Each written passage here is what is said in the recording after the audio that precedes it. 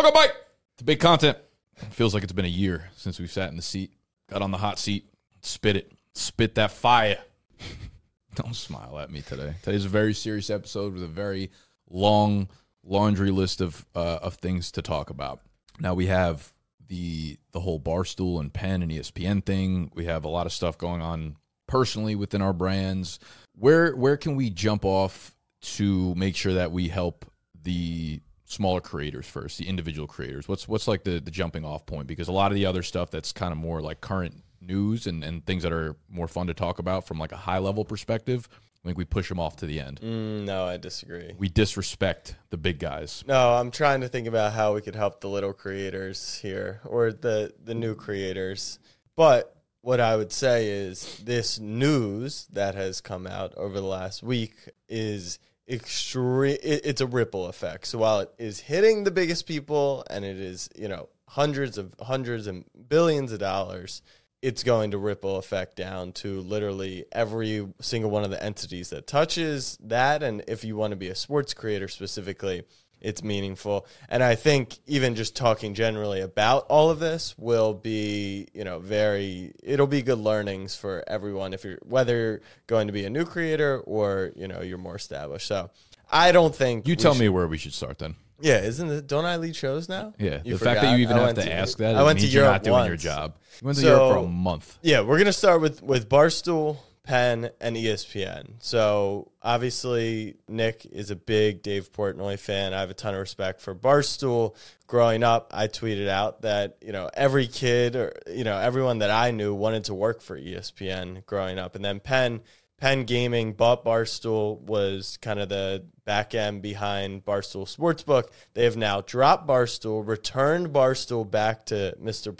Portnoy, and they are going forward. I like that you call him Mr. Portnoy instead of Dave Portnoy or Prez. Yeah, and they're going forward with ESPN Bet. Terms of those deals are $1.5 billion over 10 years, so $150 million a year. They are not an exclusive partner to them, which is very key in all of this. And Dave got back Barstool for $1 is the official SEC filing. Good deal. Good deal. Decent deal. And on top of that, spend more money on pizza for lunch. But little caveat is that if he were to sell Barstool, which he said he would not, he would have to give 50% of the proceeds to Penn.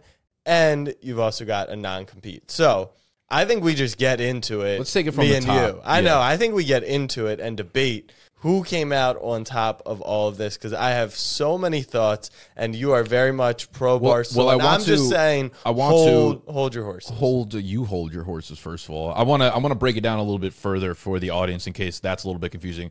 Think about, there's one sports book right now to share between two different people, Barstool, ESPN, right? Penn was the infrastructure for a sports book. So Penn built it. Penn has the licenses to all the states that make it legal to gamble. So they have their sports book partnered with Barstool. Barstool branded the sports book. Like that's what that partnership allowed. It allowed Barstool to be like, hey, it's Barstool Sportsbook because they branded it, but Penn really has the logistics and the infrastructure behind it. One important thing to note is that in that deal, because they owned Barstool, they also used Barstool to market. Right. One differentiator that was is that the big thing. ESPN, it's still kind of unclear. ESPN will push ESPN Bet, but Penn is actually just paying for ESPN's name, like at the highest level. Yeah, which is really interesting. So do you know, is ESPN not going to be making revenue off the sportsbook? They will not. Oh, okay. That's an interesting wrinkle there, because I was going to say it would almost be like if we started to sell it's like we rented out advertising space within our content to sell another company's draft guide while we sell our own draft guide. So I didn't realize they make no revenue. So there's really, do they have any incentive for ESPN Bet to actually be good other than like it would ruin their brand name?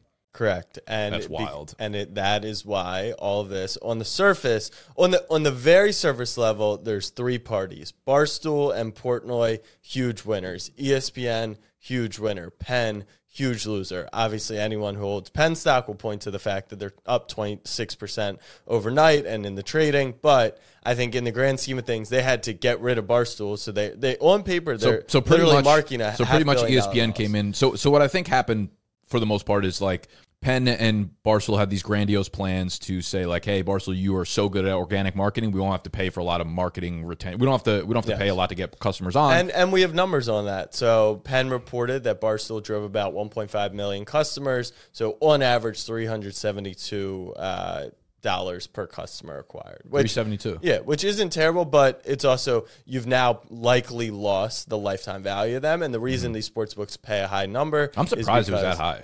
That it came in at 372. Yeah. Also, for those who are less aware of the market and all of it, the reason why this was such a big deal is because while Barstool and Portnoy is celebrating all of this, what really happened was Penn said, you guys failed as a sports book. And that's why. I think basically what happened was like they just assumed that the constrictions on what they were going to be able to do content-wise would not be as big of a problem as it became, which is why I think they both went into it with the intentions of thinking that. It got to the point where it became clear that it wasn't that way, and they can't really operate the way that they operate and what made them so popular and what made them be able to grab so much organic growth. I think yes and no, because I would still say Barstool definitely grew over their time with Penn, and they definitely reached a insane amount of eyeballs, and Penn's funding allowed them to do, different types of content and stuff that led back to I just think they were restricted. No, they were.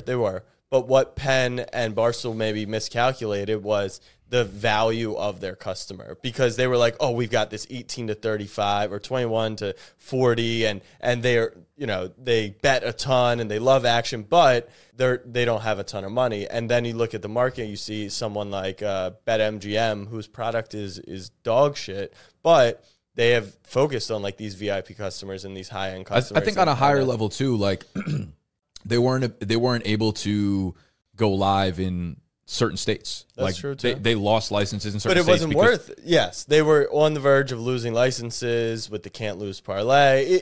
It was just they got denied from certain states for opening up a license, but most likely they wouldn't even go live in New York because Barstool didn't have the ability to make an impact there, and it literally was not worth it. So what is interesting about, Portnoy then makes his statement, I got Barstool back, the pirate ship's back, all this stuff. There was one just absolutely key part where he says, we're not fit for regulated sports gambling, which I'll touch on in a second. And then the other part being, I will never sell Barstool again. So this is where the terms are out in the public. Everyone knows like 50% of sales or income from like investments goes back to Penn. Right. They're right to it. The reason Prez got the company back for, I think it was like ESPN was offering such a big deal, but they couldn't just swap Barstool for ESPN because the contracts were already in place. They basically, Barstool had them like, on the end of the fishing rod. Like there's no way that they could have gotten out of that without giving Prez back. And the reason it was $0, now they're in the non-compete clause where they obviously can't open up another sports book. They're not going to be allowed to, but what I think is probably the bigger problem for Barstool right now is that they can't advertise other sports books on their content, which was, of course, a big revenue driver for them. The revenue driver. Sure. Now, this is where, I appreciate you landing that point, because this is where we're at. Today, on August 10th, 2023, Dave Portnoy and all the Twitter threads that are congratulating him for the most legendary business move of all time, 100%. Like, he cashed out, everyone on his team cashed out, and he literally got the business back. But he is going to be left at a very interesting point, because as two people running sports media companies on a slightly different scale than Barstool, we know how important this sports gaming space is to keeping the lights on, to doing all this stuff. So when all that money was flowing in, you could do all these podcasts that weren't maybe sports for Barstool, that were just trying to grow content. They're investing in content, they're hiring, and the salaries get higher, and they're making all these investments. You strip that sports betting revenue out from them, and that's going to leave serious damages. So now he's going to have two choices. Number one, he can self-fund, and that's where his legendary move becomes the dollar auction theory. Do you know what that is? No. Dollar auction, there's a bid for $1. I start at 5 cents, you go to 10 cents. But whoever loses, their money goes in the pot. So if you bid 95 cents for the dollar and I bid $1, you're in for 95 cents, right? So what are you going to do? You're going to bid 105. So now we're paying. It's the sunk cost theory too. So he's either going to have to sink money into something that might not be sustainable and hope that he gets, I don't know, investors if he wants investors, or he's just going to throw all that cash in, or this is where it hits the little creator. He's going to have to lay off all the fat, trim all the fat. That I think is a fact. Right. I think basically if Barstool has the direction I see them going is Prez is coming back in there with a very clear mindset of I need to lead Barstool back to what it was 3-4 years ago. Right. You can even just tell from the clips that surface on Barstool now. It's all these lower level creators that feel super entitled, and they're I'm part of Barstool, therefore I should be making all this money and stuff. Prez is going to come back in there, and if they have 150 full time creators, I think he probably wipes the bottom 50, bottom 75, maybe off. More. Yeah, probably more than that. Whatever. And that's why I say. Today he's the man, and if he does that, similar to Elon, listen, the reason I'm a fan of Barstool right now, or it's not a good move for them, but I believe in them long term in the fact that it's 2 steps forward or 2 steps backwards, and it'll eventually look like a 3-step forward game for him. It's a different mindset for Prez now because he probably was I get to vacation for the rest of my life, and now he's nah, I got to work my dick off for the rest of my life again. But I feel like he was kind of built for that, and putting him as an underdog just sounds it's crazy. I would never bet against him, and I think he'll trim the fat. I think they'll put their head down. I think they'll work their face off to get back to the content game again, and then they'll build up. Like I said in my Twitter thread, CPG. They will. If right now they put out 100 different podcasts, and 20% of the podcasts account for 90% of the downloads and shit like that. Probably even less, right? Yeah, it's probably 5% of the podcasts. Exactly. Yeah. Point taken. It's just they'll trim all the ones that don't really matter, and then they'll focus so heavily into those ones and making sure that they have product, their own individual product, so that they don't necessarily need to rely on DraftKings and FanDuel and those kind of sponsorships. But even if they can build those products, the margin on them is you got to sell. Let's see. If you make $7 a t-shirt, right? You got to sell. I'm not even talking about merch though. Think about okay. No, I know, but even if you're selling C4, all right, liquor. Let's say they make per case of High Noon, they make $12. You still have to sell 30 cases of High Noon to just make getting one sports better.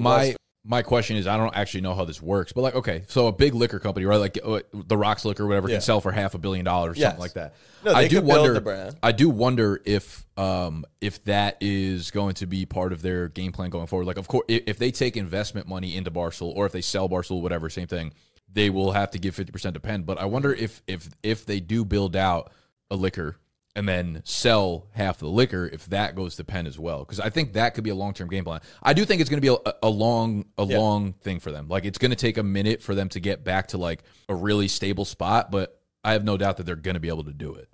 I think that, they obviously have a lot of it has to go back to high quality and then build step by step again, brick by brick. Yes. So today, like I said, Portnoy looks great. And if he clears house, which I do think is unfortunately the right thing to do, but this is where it affects the smaller creators, right? Their company kind of went awry when he stopped having his hand in everything, and he stopped being the leader in there, and this brings him back. Well, I don't even want to say it went awry, because from a content perspective, maybe, but from a business perspective, if you have that funding, you're fine. Yeah. If you are playing in the sports betting space, it's a high value space to play in. If you remove that from the equation, and then the biggest question for me is he said his entire life that sports betting is what he wanted this company to be about. Mm-hmm. So obviously they'll still do stuff around sports betting. We don't have the length of the non-compete though, too. So it's tough to kind of know what the actual game plan is with it. So let's move on to ESPN. Now, my initial thoughts on ESPN were that this is a slam dunk, because the McAfee deal, and everyone I had talked to behind the scenes had told me McAfee is likely going to get even a cut of a big sports betting deal on the way. So they're clearly working on this. But now, knowing that ESPN does not have incentive, and that's what's been reported and what I've seen for the most part, because they are non-exclusive, that's been publicly announced. This seems like maybe not as exciting of a deal for Penn, because The problem with Barstool Sportsbook is that the product was garbage. They wouldn't take any bets, and the actual application was almost unusable. Yep. They're just going to rebrand the sportsbook. You're working with a legacy media company who doesn't move quickly, too much red tape. And to me, like outside of McAfee, you got the Stephen A. Smith parlay, and I don't know who's really going to be tailing that. So, you know what's kind of crazy? I don't remember if I told you this or not, but I was on because we have our deal with Mojo as our exclusive sportsbook for the year. That deal expires at the end of this month, so we're kind of like weighing our options on what we want to do for the year going forward. I was on a call with someone from Barstool like a week ago to see if we can partner with them in their sportsbook. Yeah. Like the call went really well, but like no hint of this. I'm sure they didn't know about it because like I'm probably some people know. Some people know. Yeah, but whoever I was talking to, I'm assuming didn't because we wouldn't have had the conversation in the first place. But I thought like they were going to be our partner, and then like 3 days later, I'm like, oh, they don't even have a sportsbook anymore. Sick. So ESPN. So I think like the tough part about this, I've been in social enough that like when big things happen and people have these opinions and takes on things, it's almost always wrong because they don't have the full context of it. So I hesitate to like really give a strong take on anything because ESPN doesn't have incentive towards it. Like Penn only gets their name, but there are probably so many fine details. Like they get access to the employees. Maybe we don't know yet. We don't know yet. I'm sure they wouldn't make the deal if not. The not talent, if it's not exclusive. Like that's the thing. Well, I know they get access to the talent. Did you listen to Joe Pomps? No, he did a full podcast about it. And he talked about they have access to talent. What that means in terms of volume, I have no idea. Yeah. What they're planning on doing with it, I have no idea. It also could mean like, okay, they're not exclusive, but we also don't know the fine print. What if it's like we actually get 80% of your sport? Sure. You know what I mean? Like we don't know those things. So like people want to read kind of headlines and throw it out. So I don't want to like judge on it. It felt like based on if you knew the prior history, if you didn't know the prior history of any three of these companies, the day of it happening, I think all three sides win. Yes. Based on like 3 days ago when it was announced. My initial take was that it's an incredible move by ESPN because as much as people do not want to give value to ESPN is headed in the wrong direction, you are pairing the name of ESPN and that red logo carries a ton of weight. You then go and complete that with someone who had the largest sports betting affiliate deal of all time in Pat McAfee and his crew, and then you partner that with Does ESPN not have stock in Penn now? Maybe they do. I think that might. I think that would make sense because like if ESPN Bet doesn't work, then it would hurt. That might have been part of it, or they because that would be incentive then for ESPN to make sure that the product is good. Sure, there's no doubt, and I don't think ESPN, while it is a long ass deal, it's a full decade for a company like ESPN and Disney who's trying to be here for centuries. They don't want to underdeliver, and that has been the reporting is that ESPN has not been a good acquisition partner for some of the partners they've worked with in the past. So I am excited to see I'm excited how it all plays I'm out. really excited. Overall, like I don't think there was any clear loser.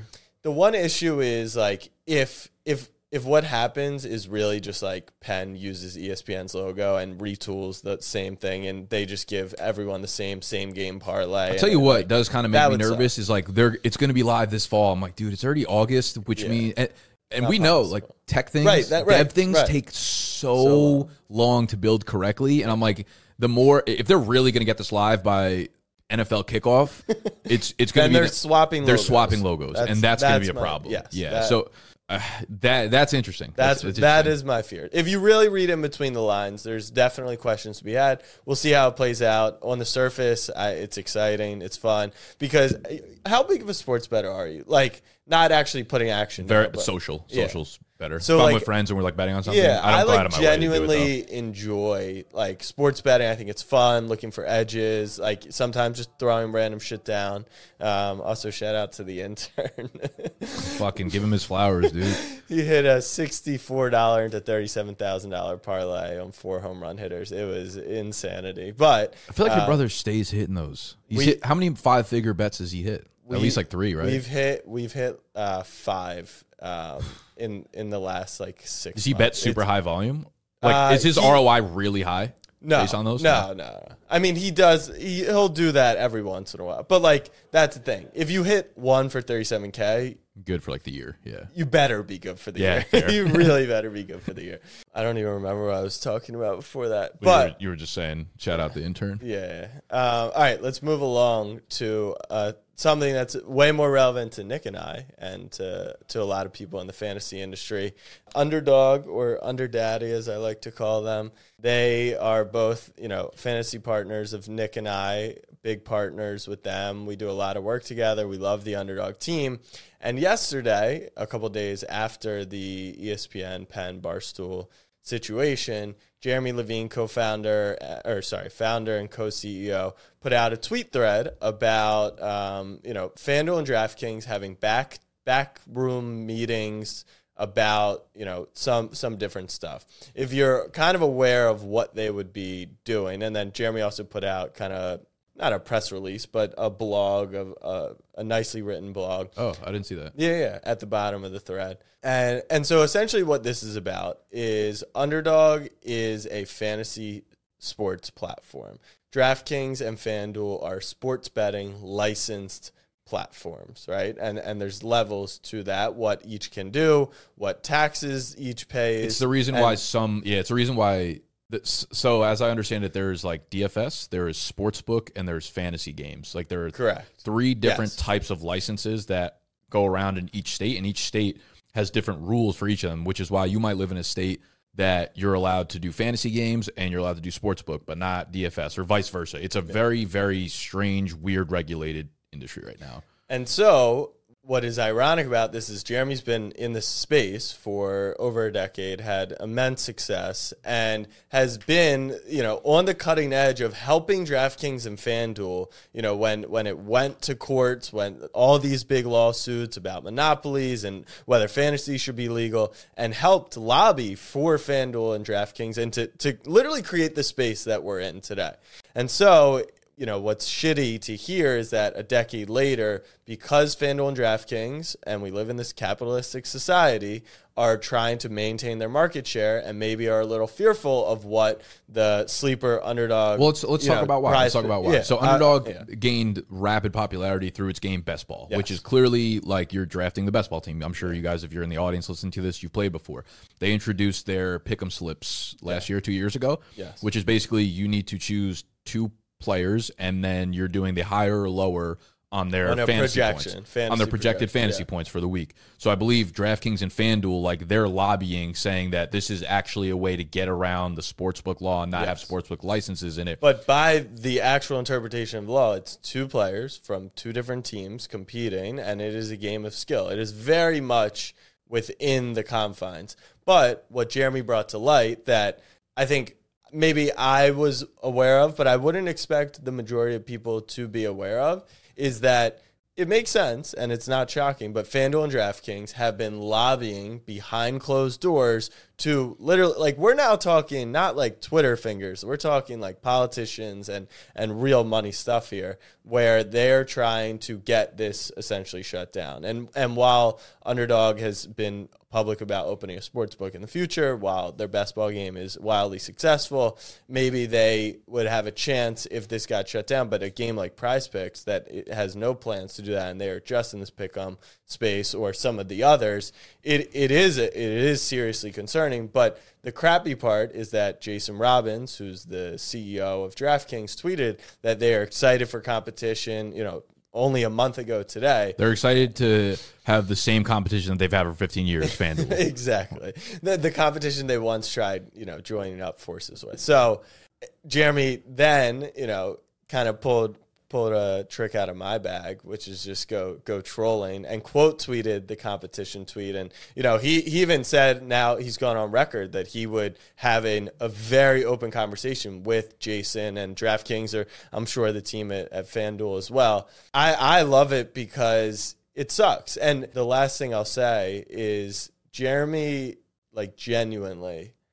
very genuinely just wants to make this space better. Of course, there's money involved. Like, he's trying to build a company and hopefully Underdog IPOs one day and all this exciting stuff. But, genuinely, when he talks about the product, he wants to build something. So when I sit down and watch the preseason games tonight, I'm going to have more fun because I can play on these apps. I also like having money on these apps as well. So what are your thoughts? Well, I think one of the takeaways here is like you have DraftKings and FanDuel as these monopolies who have like dominated the space. Yeah. And the reason that they're starting to lob, you don't get defensive Yeah. unless there's a reason to be defensive, unless there's truth to it or unless someone's coming for the throne here. And you have the companies like Underdog, PrizePicks, and Sleeper starting to rapidly take market share for this very popular industry.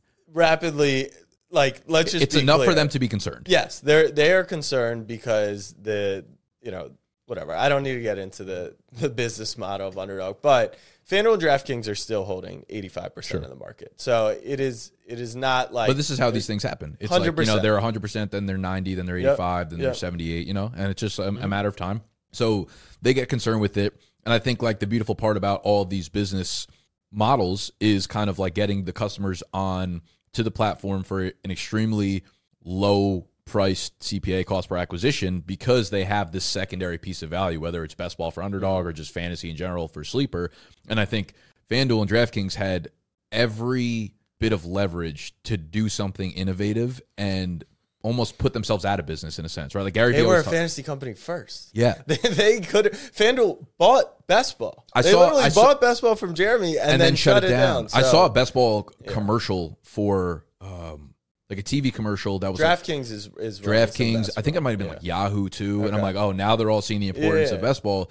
And it's like, it's something Gary Vee always says. He's like, in a world that changes so rapidly with engaging with the customer and the consumer, like you have to be able to put yourself out of business. If you came up via blogging or podcasting, you had to have rather than getting mad at people doing YouTube, you have to be the one to do YouTube to put your old self out of business. And these companies fail to do so. Yeah. And now they're going through the legal avenues to try to shut down these other ones. That's the shame, is like, we love to talk about capitalism in America, the American dream. And it's like, we're in a free market. Anyone could win. But in this situation, there's so much money going we're around. Playing by the rules here, and you're telling me that you're going to pay someone off. So actually not anyone could win. It's just whoever has the most money. And that's just the genuine shame. And that's not to say it doesn't happen all over the country and doesn't happen before. But, you talk about Portnoy. I'm not betting against Jeremy either. So definitely not. You don't want to get him motivated either.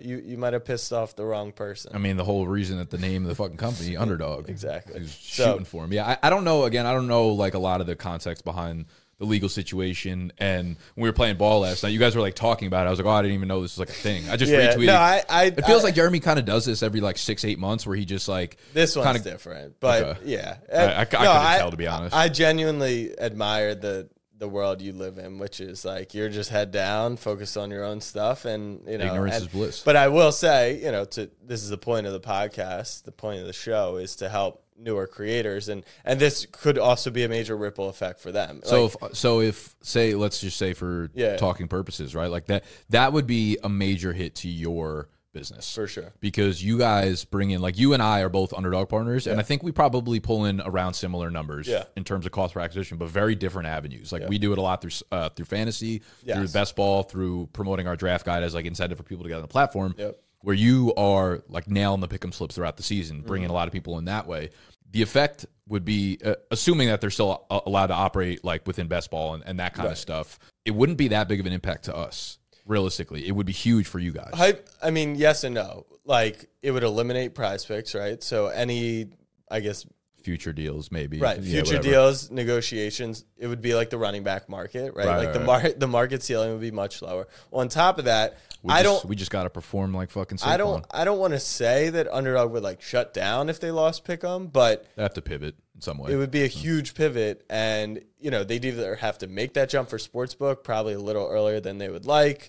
And also I think the CPA, by the way, of best ball is also blended into the CPA of Pick'em. So that CPA would drop significantly. For us, I mean, the thing is we could then move on to a sportsbook and work with sportsbooks where we're licensed to be an affiliate. The issue, though, is if DraftKings and FanDuel shut down PrizePicks, Underdog, Sleeper, Chalkboard, everyone is launching Pick'em these days, then there's only like 4 sportsbooks to work with. So maybe we would have an opportunity to work with someone else, but I don't want to think about that. And honestly, I don't think we need to think about that. This seems like, this legal stuff goes on for years and years and years. So that's why I can't imagine they're shutting it down. That's why I didn't really take it that seriously, because it just feels like, the whole like, oh, TikTok's getting shut down. Every 3 months we hear something serious, and every time it's like, no, this one feels like this. But this is the first time that he's kind of come out publicly and said something. So well, I love the fucking approach. I feel like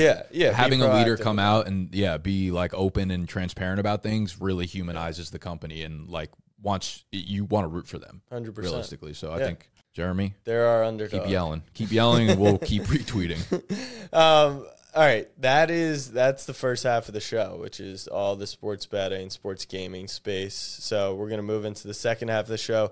Start off with something that happened in New York City. Maybe you can share the story of Kai Cenat's. You were here, right? You got off the subway at Union Square, and what'd you say? So we were doing the Underdog Cardio Club thing. Shout out to Pete, great job hosting that thing. We were coming back from Brooklyn, and we were taking a subway that I don't usually ever get off at Union Square. For whatever reason, I had to go back to my apartment, so I was like, this is the closest one. I walked out of the subway, and there's like 10 cops coming through the turnstile, and I was like, oh, maybe I figured like, and then I got up the stairs, and like the energy was extremely chaotic, and there was mad people there, and I'm like, maybe I just haven't been here in a while, and like kids after school like hang out here, because it was a very young demographic. Yeah. And then I was like, all the cops and stuff, I kind of just figured there was maybe like a stabbing or a shooting, and they were like looking for the suspect. Right. But like the more I walked around, I was like looking for a bike rack, and it was like kids just running everywhere, and like shit was really hectic. Yeah. I didn't know what was going on. Then I searched Twitter, and I saw that there was like all these like bird angle shots of the madness going on, people just getting like fucking beaten, whatever. Yeah. So this influencer, this Twitch streamer, was like wildly popular, basically just announced that he was doing a computer giveaway or something at Union Square in New York City. And thousands of kids just like showed up, and it turned into basically just like a riot where there was a lot of innocent bystanders, whether they were running businesses in the area or people just there, getting in fights and whatnot. It just turned into madness, and it's like, I don't know if I have a takeaway from it. Yeah, I have two. So AMP is a group, and you could think about it like, if you guys remember the Hype House from TikTok, like AMP is a house that all these big streamers live in, and they're a crew, and Kai is, the most notable of the group. Did the PS5 giveaway in Union Square, maybe didn't think through it all fully, and the whole AMP crew pretty much ended up in jail for a couple nights because they incited a riot and, really created a dangerous spot. My initial reaction before I kind of, saw all the mayhem ensue was like, look at the power of creator. I'm going to be honest, holy shit. Looking at he literally shut down New York City for I'd have done PS5 the same thing, giveaway. to be honest with you. Yeah. Like that's like a reckless decision. That I wasn't here either. I was overseas, so I wasn't thinking or seeing everything in real time. But secondly, I do think there's an obvious responsibility as a creator to, Destroying does an incredible job putting on these one-on-one events, and he gets hundreds and hundreds of people out, but he's got security, he's got fences, he's got systems in place, and you do have to, you can't just go, right? You can't just say, hey, let's do this once you're at that scale, because that impacts other people. It creates a very dangerous environment. Plenty of people got injured and got hurt. I don't think there are, anything more serious than that. But for, bad stuff aside, like the power of creator is just insanity. And my last takeaway is like, I really hope the Knicks never win the NBA championship, because this city will death rate going up, to the ground. Yeah, I mean, I don't know. I get it, because it's just like you want to do exciting shit. It's like you have a lot of momentum, and his intention obviously wasn't bad, but it turned great. This will be like an eye-opening thing for the large-scale creators, understanding that has there been any more like legal action towards him? Do you know? I don't think so. It seems like once they did their time, which I haven't actually seen if they spent nights in jail, but now they're out and everything's kind of calmed down. Yeah, I mean, to shut down New York City is... I don't, like, if Jalen Brunson was like, yo, I'm popping out to Union Square, like, the city would not, no offense to Jalen, like, it would not shut down. Like, he wants to play on West 4th Street, and, it'll draw a crowd, but it will not become a riot. Like, we're talking the top 1%. I don't really know how many A-list celebrities could shut down, It's got to be a demographic thing. It is. And that is the vibe of it all, was to kind of create chaos. It was all like high school kids when I went out there, and I was like, I feel like I'm going to get beaten up at like by a group of 14-year-olds. I would have gone back down. Taking it to the next stop. I've been teasing the podcast, but officially launched Punchline with Marlon Humphrey. If you guys missed that announcement, Marlon is signed on to be a part of the squad at Snapback Sports. We launched a weekly show with him called Punchline. First episode will be going live approximately August 24th, going down to Baltimore. You guys are jumping right into it. Yeah. Well, we've been building on it, and we want to the goal is to get 3 live, so August 24th, September something, and then film 1 episode actually here in New York because they get a few off days before the season starts, and then we wanted 3 episodes before we get going. You guys going to film in here? No, maybe. You're welcome to. Yeah, we haven't figured it out yet, but we'll film every Monday after the day after the game, go live on Wednesday. Hopefully get some big guests. Really excited. So you're going to be going down to Baltimore every Monday. Yeah, I'm taking the train, like 8:30, 9 a.m., get there, set up. I'll have everything, the show notes and everything ready to go. We'll film for an hour or so, and then, I'll just, on the way back, be marking what we want to clip, what PR to do around it, what outlets to hit to make sure that we hit the right spot. So I'm excited. I've been teasing on here for a minute. The thought process is, athlete-driven podcasts have been massively successful. And so after we launched it, I took a step back and I was like, I wonder why. And during the process, I've been thinking, why this is so exciting for us. And it's because as a 12-year-old kid, as a sports fan, all we ever wanted was, what do these guys do? What is an NFL player's life like? So then you get social media and you get these little bite-sized clips, but actually getting to hear their thoughts. And athlete-driven pods are having major success, but then we have a mood board and we track all the different ones.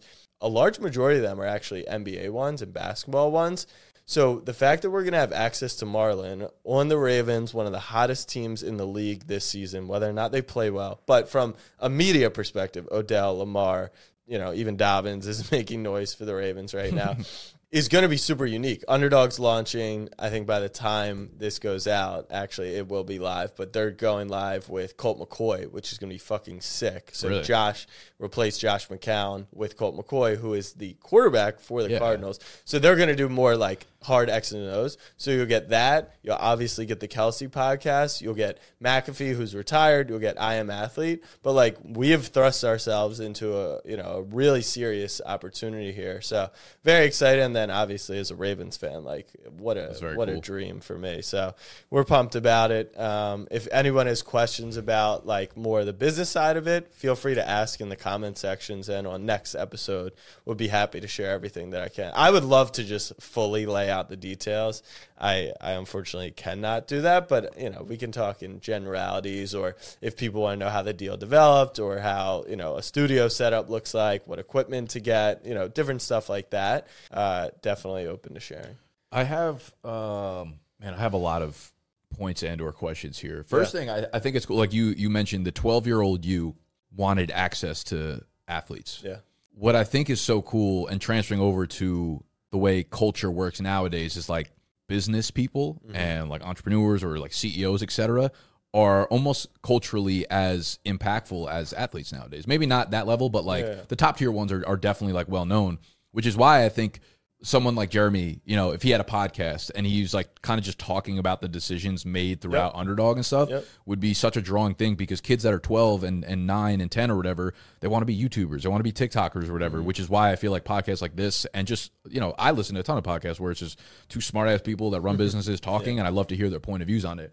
And it's fun that athletes are now kind of opening themselves up to this as the podcast world expands. And I think the takeaway here is anything that becomes culturally popular, people want access to it, right? And it'll ebb and flow what's popular and what's not. Athletes, I think, will always be popular. Businessmen probably will, now that we have kind of unfiltered access to it. Yeah, so that's really fun. And I think with Marlon himself, I follow him on Twitter now. Now he's a really good personality. I'm sure you guys will mesh well. And just on I don't think I really asked you this yet, and you've come to me for help for minor things, but if you need help with that, I know it's it's a huge focus for you, and besides promotion or whatever, but if you actually need help with anything, let me know. Appreciate it. Do you have any goals going into it? Not necessarily views or whatever. Is your goal to go into it just to have fun with it and kind of see where the brand awareness goes? Or do you have anything like really high level that you're looking to fucking nail? That's a really good question.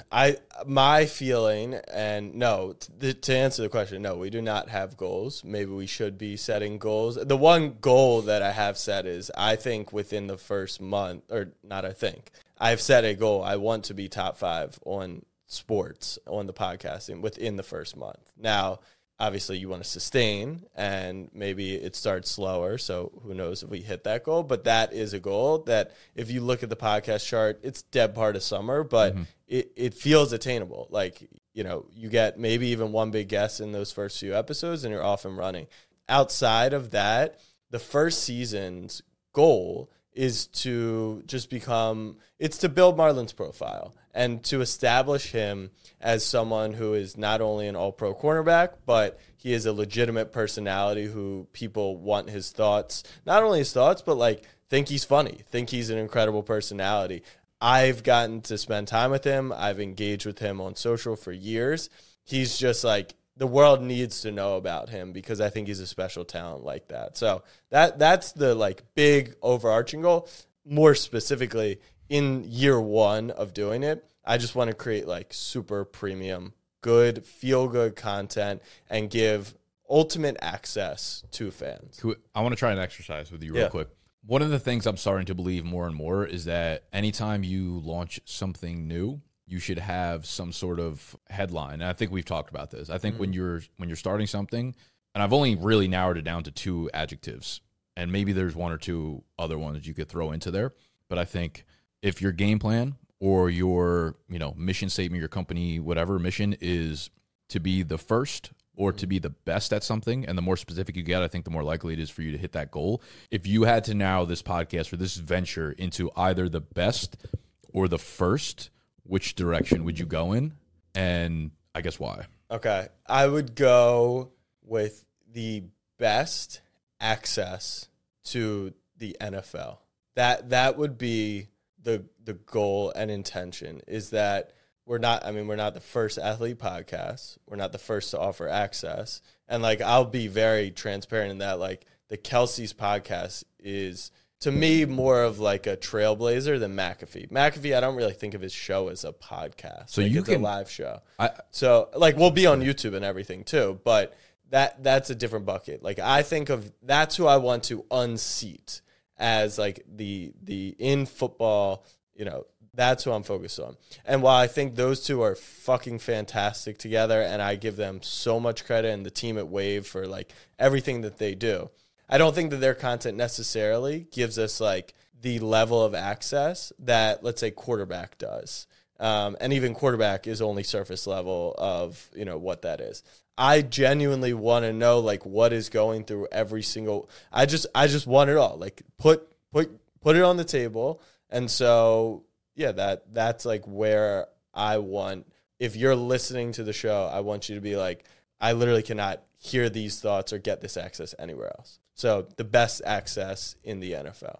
Best access in the NFL. I think that's a good start for sure. I think the more you can narrow it down and the more specific, because you could say like, okay, we can't just say we're the best NFL player podcast, because like the Kelseys are there, but for you can say we're the best fan athlete creator podcast. Like, well, we are the first creator athlete podcast. There you go. And I think, I mean, you know, Roan has a personality, like that's it for football, sure. Football though, yeah, first, you know what I mean? Like, I think the more you narrow that down and really like zone into who you guys are. I opt out of the idea of using first as a headline and a PR statement. Sure, it's exciting, but like, I don't think it's you're the first, okay? But if the second's better than you, the first doesn't really matter outside that headline. So that's why I favor like the best. Well, it's more from having the mindset of being innovative. Yeah, it's not necessarily like I'm striving to be the first. It's more like I'm super proud to be the fucking first one to bring this to people. And to be completely honest, and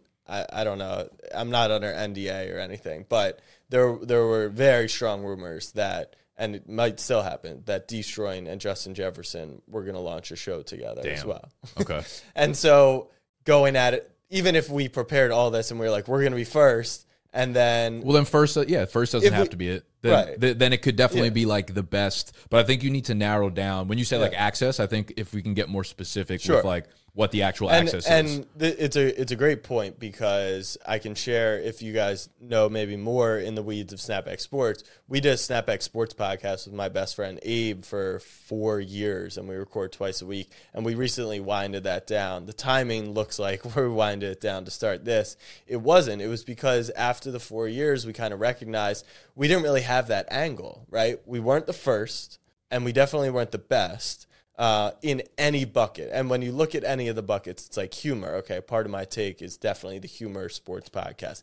We weren't doing in-depth analysis. We were kind of just doing everything, but all at a very average level. And so here, it would be, I would agree, very easy to just be like, we're one of 3 football athlete-driven podcasts. And I do think that will carry, that will hopefully set a floor to some degree. But the aspiration is we want to be the best and offer the most access. And what I mean by that access is like, all right, J.K. Dobbins is out, right? Like, tell us what the fuck's going on. He's going to do that? This is the thing. He's very unfiltered. Okay. So what that means from, of course he will probably protect his teammates, because he's also extremely focused on winning a Super Bowl, which makes the whole thing, exciting, and also from a content perspective, tricky as well. But how do you spend your money is extremely interesting to me. And I'm sure pocket watching will be the top comment. But like,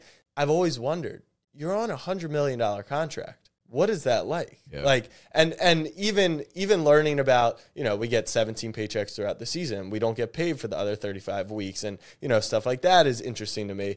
And I'm just like, GQ does a really awesome one where it's like, how'd you spend your first $1 million? And they do it with athletes. So fascinating to me. And so how do we get, stuff like that? And so when I talk about that access, I want that to extend to guests as well. I do want to ask like the hard questions to these athletes. And, I want Marlon, one of the things on the script for our pilot is like Trayvon Diggs called Dak, like, I don't want to curse, but he had some choice words for him. And I want to be like, so you're the star corner on your team. One, do you think that, like, what do you think about that? And 2, would you ever say that to Lamar? And, like, maybe he opts for the funnier route, but I do want to just have those conversations, because we speculate about it all day on X, and I want to hear it from the athlete themselves. I was thinking about that. You just said X. When I tweeted out the basketball clip this morning, and I was like, please don't retweet this. I'm like, is it a new word now? Re-X this? He changed it. It's repost.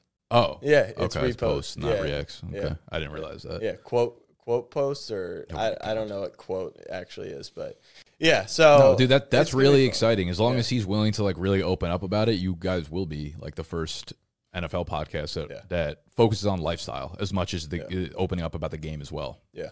That's really cool. Yeah. So first episode we can expect, what do you say, August 24th is the plan.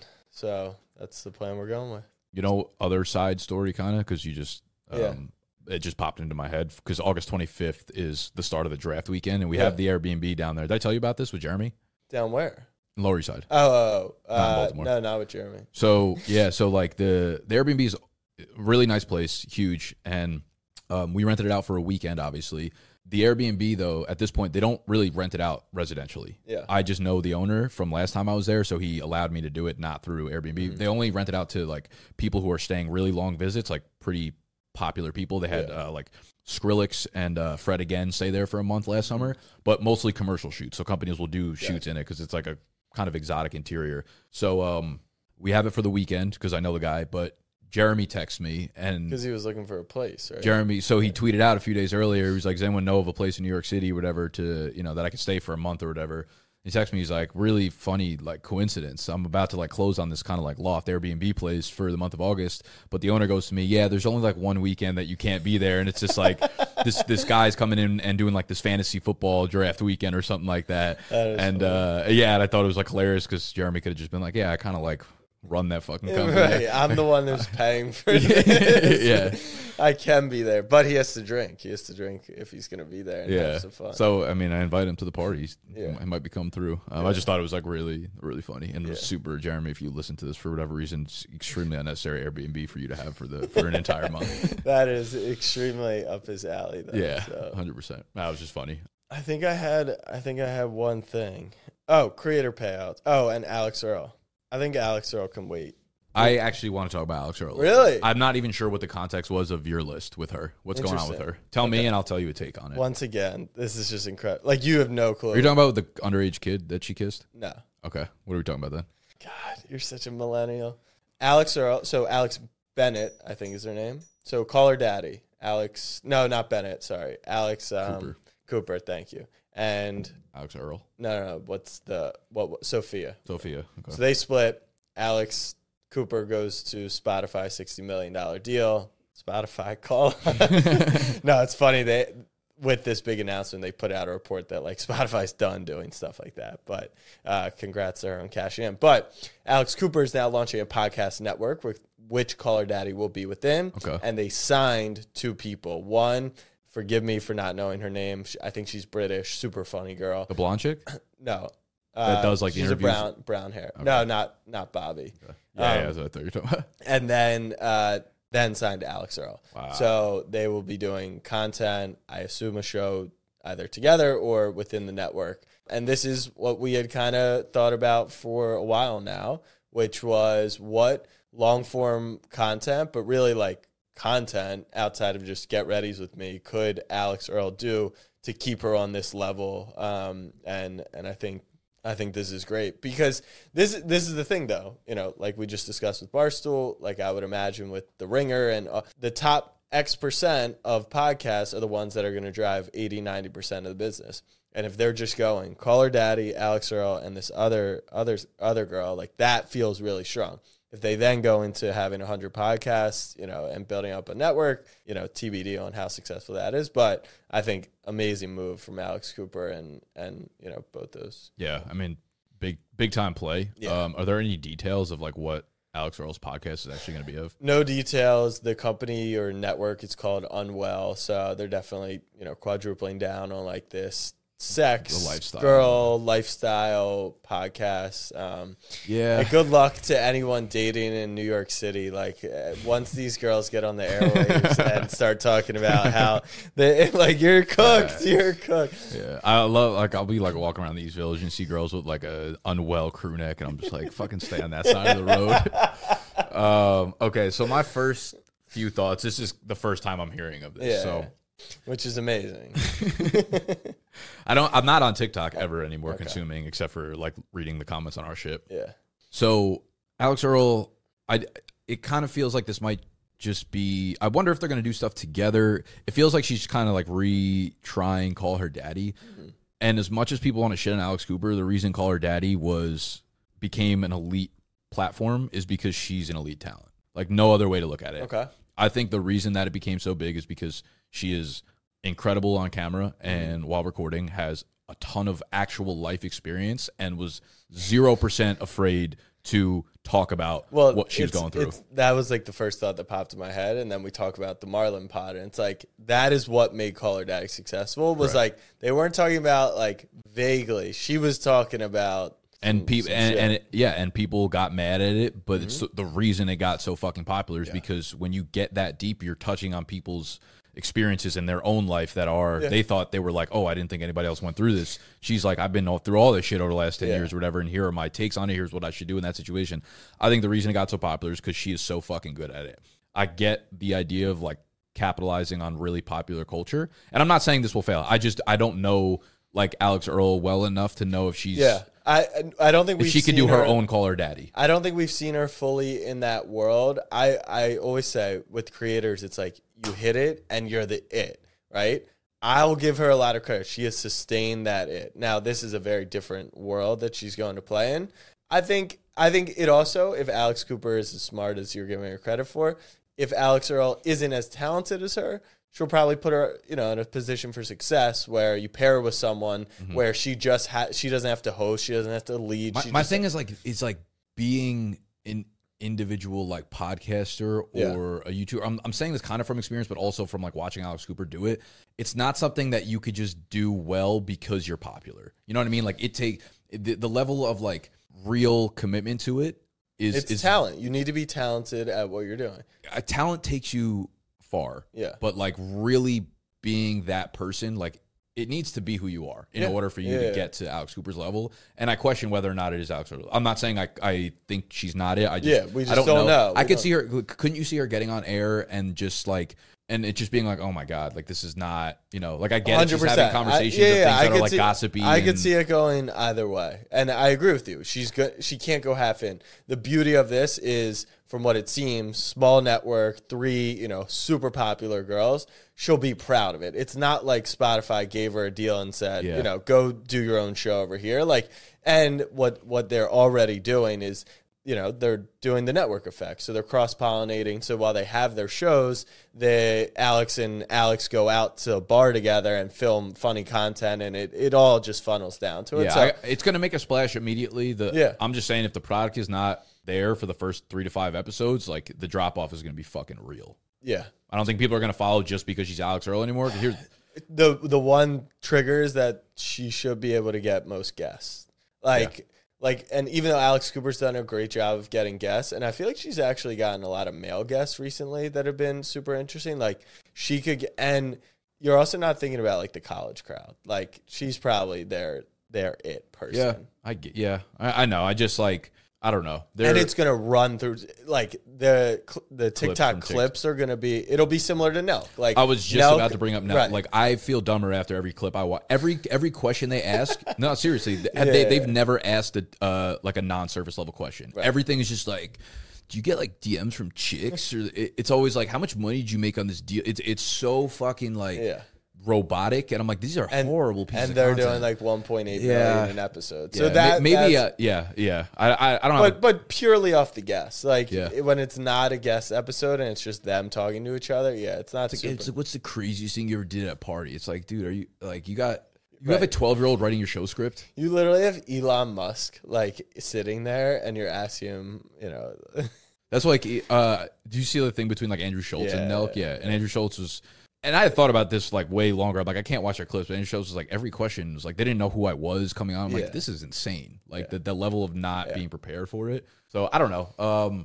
I guess I'm most interested to see if it takes away from other content. Because again, I think if you're in Alex Earl's position, like I am going into this being like, this is now almost my full-time job. Like I'm putting all my energy into this to make sure I don't flop on this, because this could be the actual sustainable thing, which is which kind of goes to the other point of what I was going to bring up with Alex Earl, was like, there was a little bit of like drama with her a month ago. I don't know if you know about this part. She basically was out at a bar. Okay, yeah. She like hooked up with some 17-year-old kid.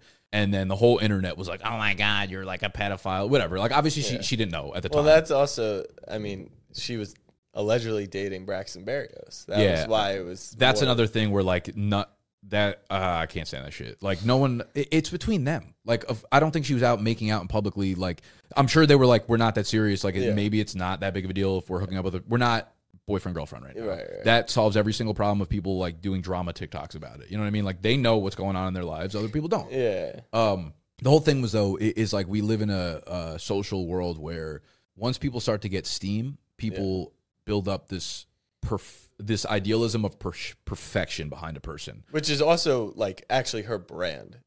Her brand is that she came from having pimples, but her brand is like, I'm this perfectly built Barbie doll. And you get there, and it worries me for creators that like, even the really well-intended people like the Keith Lees. It's like America or just social builds people up because they actually enjoy the rip down more than they enjoy the build up. It's the minute someone does something wrong, people cannot wait to dive into it and be like, oh my God, you're the person I thought you were. It's like, no, you literally have just been telling me I'm perfect for the last like 2 years. So that was what I was thinking about. It was just more like a cancel culture vibe. And I thought she handled it well and kind of just like pushed through it, kept her head down. But like, I don't know. Well, this is the importance of platform. And I think this is actually a really good place to land the plane, because it's what we've talked about through the whole thing. You know, like the podcast will give her sustainability because people will get a more in-depth view at her lifestyle, where like these TikToks can go off the rails at any moment. You do one like cancelable thing that's not even really unethical or immoral, and like you're done there. Yeah, you know? The algorithm could ban you, Right. right? Like Steve will do it, that YouTube decided he's done, and maybe he hadn't built up a big enough platform. And, Jeremy, we talked about the benefit of if he had a different platform where if he had been documenting all this and his entire Do we history. grab him as our first guest on Big Content while he's in New York? Ooh, that would be fun. It'd be spicy. That would be fun. Yeah, having a platform is super important. And, we have talked about this to tie this all together for the smallest creator in the world. The person at ESPN who is a podcast producer, a radio show producer, the person who's, pretty good at their job, or the person who is sending out tweets and has 800 followers, but is threading tweets about the best podcasting equipment and how they edit their stuff, and 14 of ESPN, shot callers follow that person. When cuts come, the person with the platform and the brand is the one that's going to survive. So, if you're ever thinking about starting and getting going and building a platform or just building up your personal brand, please, we highly encourage you to do it. You bring value to audience. That's how you grow your platform.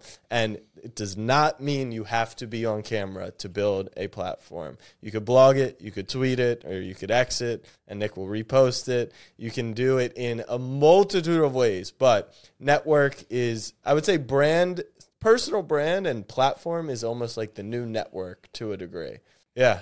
I feel like we have so many internal things that actually have happened within the last month that we could save it because we have a few more things probably happening within the next month episode. Or so. Well, next episode, yeah. And I also, you know what? I want to leave on this. You said you texted me while you were on vacation, and you were like, "I'm going full Nurkalano mode, just straight happiness, whatever." Was this just a feeling of euphoria while you were dining in Italy, eating pasta, overlooking like a beautiful landscape? Yeah. So I didn't want to talk too much about the trip, but we flew into Venice, spent a day in Venice, then we did a 9-night cruise throughout Croatia, so hit 9 different cities in Croatia, and then another night in Venice before we flew back. And I texted you something like, you were like, yeah, pull up the text, whatever it might have been, because it was funny. But overall, the theme of Europe, and it's always nice to go ahead. I sent you a podcast episode from Kelly Roach, great follow. It was titled 6 Strategies for Creating a High Performing Environment,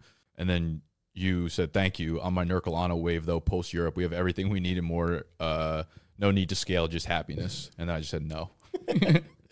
So, look, the general theme of Europe from the people that I was interacting with, tour guides, locals, and just really good people, was like, what else more could we have? What else more do we need? And there's no doubt that more American culture is scale, grow, sell, do it again, get it back, sell it again, grow it. Yeah, let's go.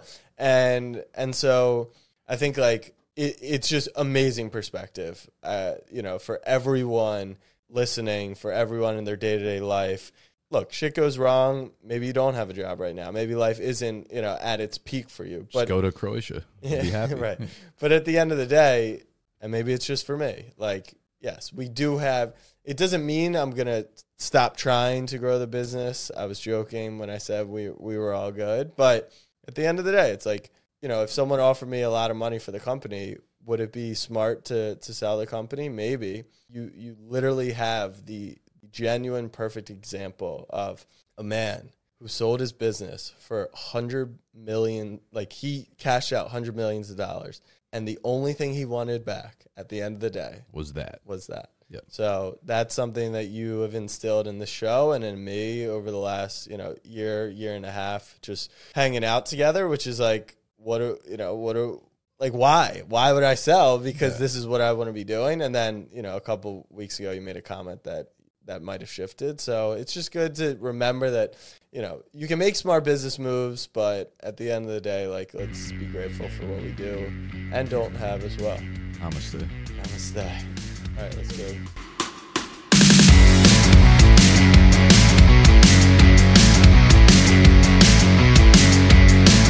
First, we could do some deep breathing.